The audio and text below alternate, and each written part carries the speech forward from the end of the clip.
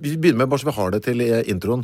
Hvis du bare sier hva du heter, hvor gammel du er, og hvor du er fra, så klipper de det liksom inn i starten. Jeg heter... Ja. Mitt navn er Tore Pettersson, 41 år, fra Tranby i Lier. Yes. Du er happy med den, du? Da bare begynner vi. Hvorfor er det sånn at alle som hører på klassisk musikk er snobbete?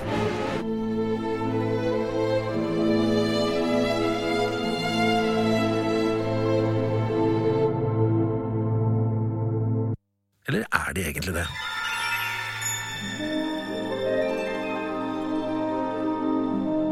Dette er Lytteren, en podcast om klassiske musikkopplevelser med Kristoffer Schau.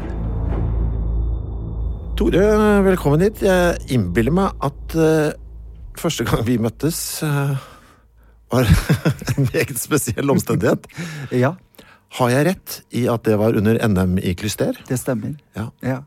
Jeg synes du skal fortelle mer enn det. Så ikke jeg får noe på meg som jeg ikke vil ha. Dere kan jo liksom henge litt fint i luften. Vi arrangerte det på Kvartfestivalen der, NM i Klyster. Jeg var der med karate. Og du var prisutdeler, tror jeg. Var ikke det som Ja, jeg har vært inne, faktisk. Ja. For jeg var jo kledd som Anastasia i drag den Ja. gangen. Ja. Er det en karriere du fremdeles forfølger? Nei, det er det ikke. Altså, jeg tenker ikke som vert for NM i Klyster. Jeg tenker på Anastasia. Nei, ingen av delene. Nei, hun finnes ikke lenger. Nei, hun finnes ikke lenger. Eller jeg hadde innbrudd i boden her om dagen. De har snudd alle eskene mine på hodet, så jeg hadde en 8 timers ryddeaksjon der inne.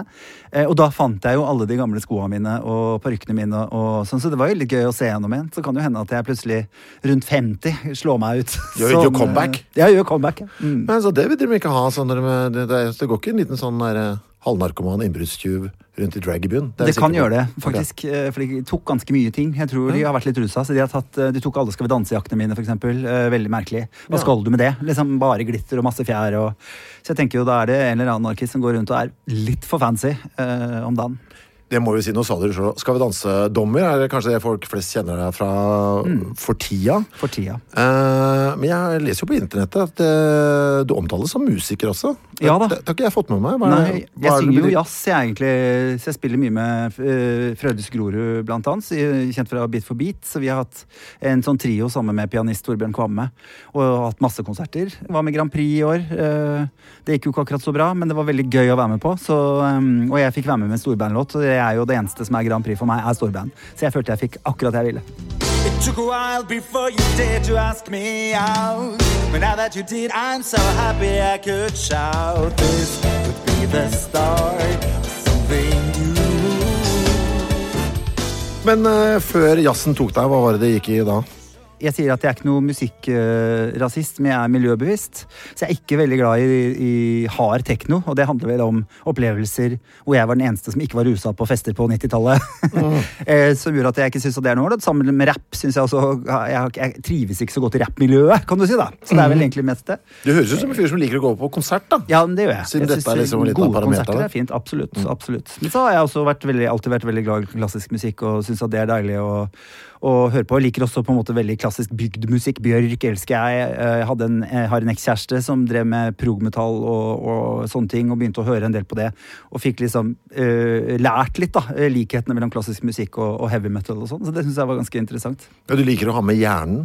Jeg liker å ha med hjernen, ja. Så hører jeg på sånn musikk som jeg liksom setter meg ned. Jeg kan ikke sette på en Bjørk-plate eller en symfoniorkester og chille. Liksom, det blir for mye for meg. Men jeg liker å ta inn musikk, og så liker jeg musikk som trigger øret mitt. Jeg kan høre hva vil de? Jeg synes det er veldig gøy. Vivaldi. Veldig sånn lett og fint. Jeg kan høre på Bach og Beethoven. Nei, jeg vasker huset liksom. Men jeg liker ting som jeg må tenke litt, hvor jeg blir sånn, oi, her var det et eller annet som var rart, et eller annet som ikke passet.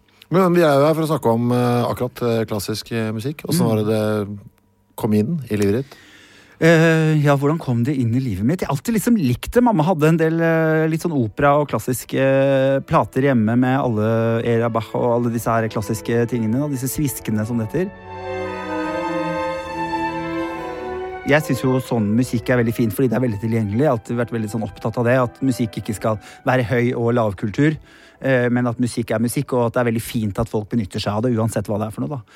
Så jeg hørte på veldig mye forskjellig. Pappa elsket country, mamma likte vikingerne og klassisk. Så jeg vet ikke, det ga meg en eller annen sånn følelse av en storhet, at jeg opplevde et eller annet som var større enn meg selv, noe som var liksom, jeg synes klassisk musikk var så stort, det var så enormt, det var så overveldende. Jeg har alltid likt det, og det har vært en del av livet mitt, og jeg er ofte veldig opptatt av filmmusikk, for eksempel, når de bruker kjente stykker i bakgrunnen, og det setter meg i en eller annen sånn setting. Jeg synes det veldig lur greie, for da får du folk til å minne om et eller annet de ikke vet at de minnes om, og så blir det en eller annen stemning. Du har jo valgt deg et stykke du skal snakke om her. Hva det du har valgt? Jeg har valgt Våroffere av Igor Stravinskij. Den dukker ofte opp hos kompiser av meg også, som skal prøve å lure meg inn i den klassiske musikken. Ja. Det er den som går igjen. Ja, det er det. Hva det med den?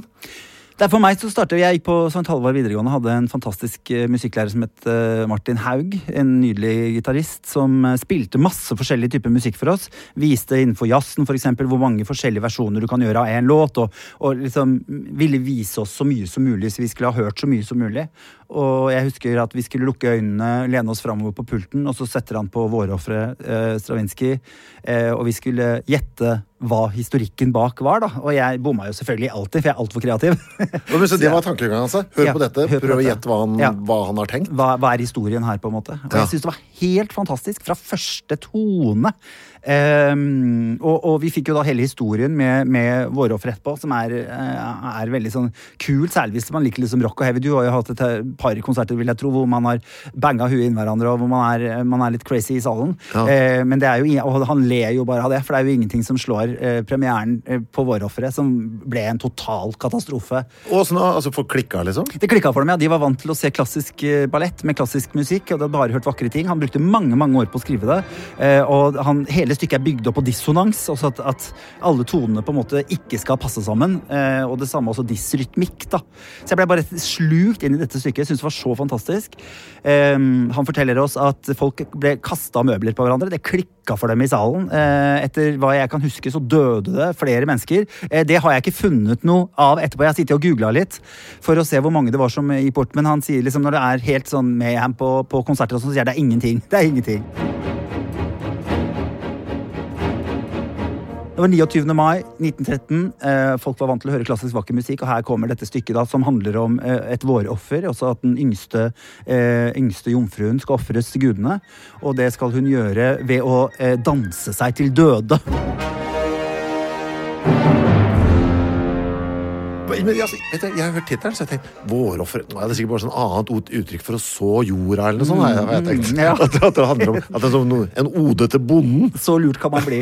Nei, det helt grotesk da. Så denne musikken skal på en måte fortelle hennes frykt og angst og desperasjon da, og etter hvert da hengivende til å danse til døde, mens de gamle satt rundt i ring og ventet på at hun skal dø. Det så stygt og så brutalt, og så ufattelig vakkert. Og så det første verdenskrig rett etterpå. Rett etterpå. Kanskje det satt i gang, men det sammenheng. Det kan være det. Men en gøy sidehistorie da, til Våroffere når dette her ble satt opp første gangen i 1913, var jo at det ble så mye støy i salen at danserne ikke hørte musikken. Altså det var et lydnivå som var helt sinnssykt. Så koreografen står på siden og skriker 1, 2, 3, 4 og bare holder dem i takt, så de skal klare å være inne på det, for de hører ingenting. Det jo helt rock'n'roll, synes jeg da.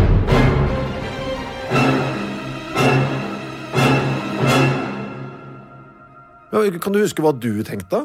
Hvilke bilder du fikk i huet når du hørte det helt fra scratch? Bare lå lent over pulten? Jeg så for meg en historie, og begynnelsen en obo som spiller en sånn nylig melodi.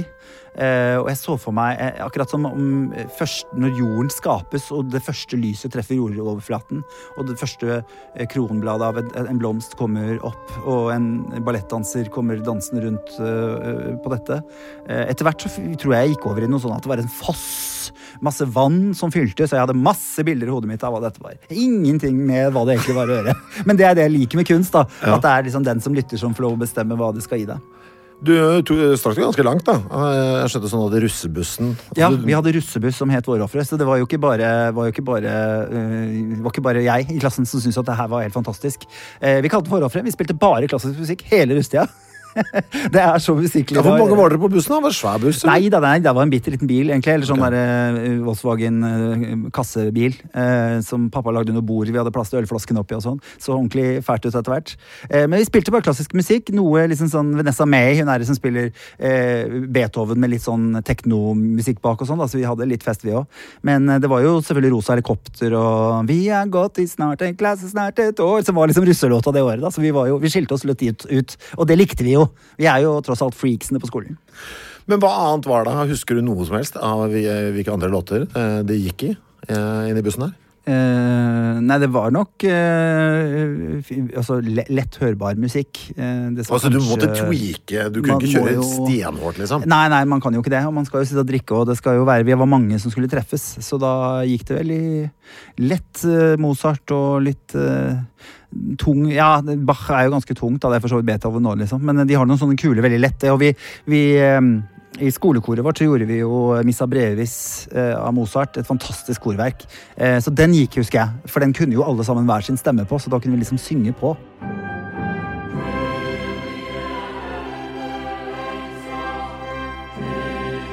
Foreldrene dine stolte eller bekymret når de ser hva slags russ du blir?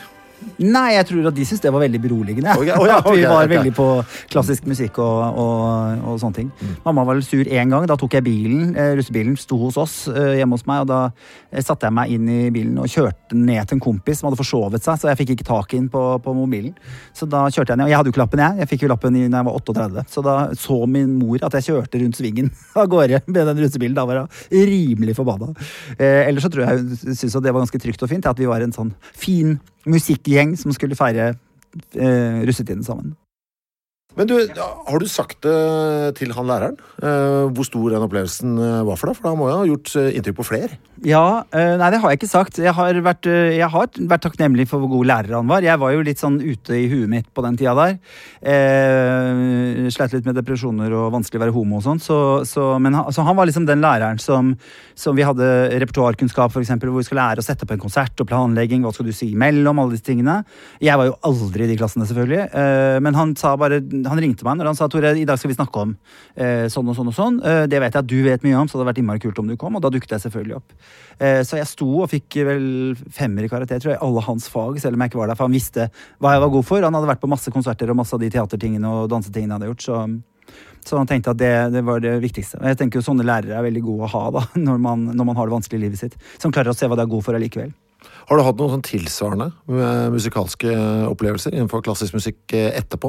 Nei, jeg har liksom stor opplevelse av musikk ganske ofte, gjerne liksom relatert til sinnsstemning, da, hvilket humør man i, at man plutselig hører noe nytt, eller man synes noe ekstremt vakkert. Men noe så stort musikalsk som Vårofre tror jeg ikke jeg har opplevd i ettertid. Det ble liksom den største. Du en sånn en som liker å forsterke den følelsen du allerede i, sånn at hvis du liksom, vet du, i dag det en litt dårlig dag, jeg velger meg noe som kan trekke meg enda litt lenger ned i søvn på? Nei, alle eksene mine har vært det. Ja. Jeg veldig lett å glede. Ja. Ja. Så jeg sånn, jeg stygg, og så sier du, jeg synes du pen. Nei, synes du, og så jeg kjempe, kan jeg leve på deg uke? Nei, jeg vet ikke. Når jeg blir veldig tung, så hører jeg på veldig lite musikk. Da liker jeg å ha det helt stille rundt meg. Eller så stikker jeg ut og gjør noe gøy. Så det litt vanskelig nå i koronatid og sånn, at jeg vant til å finne på noe artig, møte noen hyggelige folk, finne noen mennesker som inspirerer meg, så jeg får lyst til å fortsette. Men jeg har jo på NRK Klassisk eller NRK Jazz hver dag. Det jo eneste det går i. Jeg har 2 radioer, en på badet og en i stua, så da har jeg en på hver, så setter jeg på den jeg har lyst til å høre på den. Du beveger deg mellom stua og toalettet ettersom hva du trenger å høre på. Hva best når man skal gjøre morgentoalettet? Det jazz eller klassisk? Ja, det ofte jazz på dassen. Ja, selvfølgelig.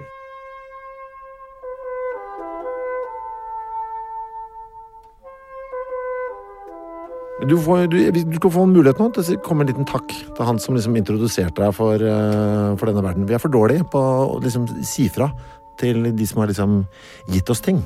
Ja, hvis du kan si noen ord nå, hva sier du? Ja, da vil jeg si, kjære Martin Haug, tusen takk for at du hadde troen på meg, alltid. Og at du viste meg så fantastisk mye god og viktig musikk med humor og letthet, som gjorde at det ble mulig for til og med lille meg å svelge det. Så takk skal du ha. Jeg har tatt det med meg hele livet. Jeg bruker det hver dag ennå. Alt det jeg har lært av deg, og alle de gode tankene som du sendte meg den gangen. Så tusen takk, Martin. Det setter jeg veldig, veldig pris på.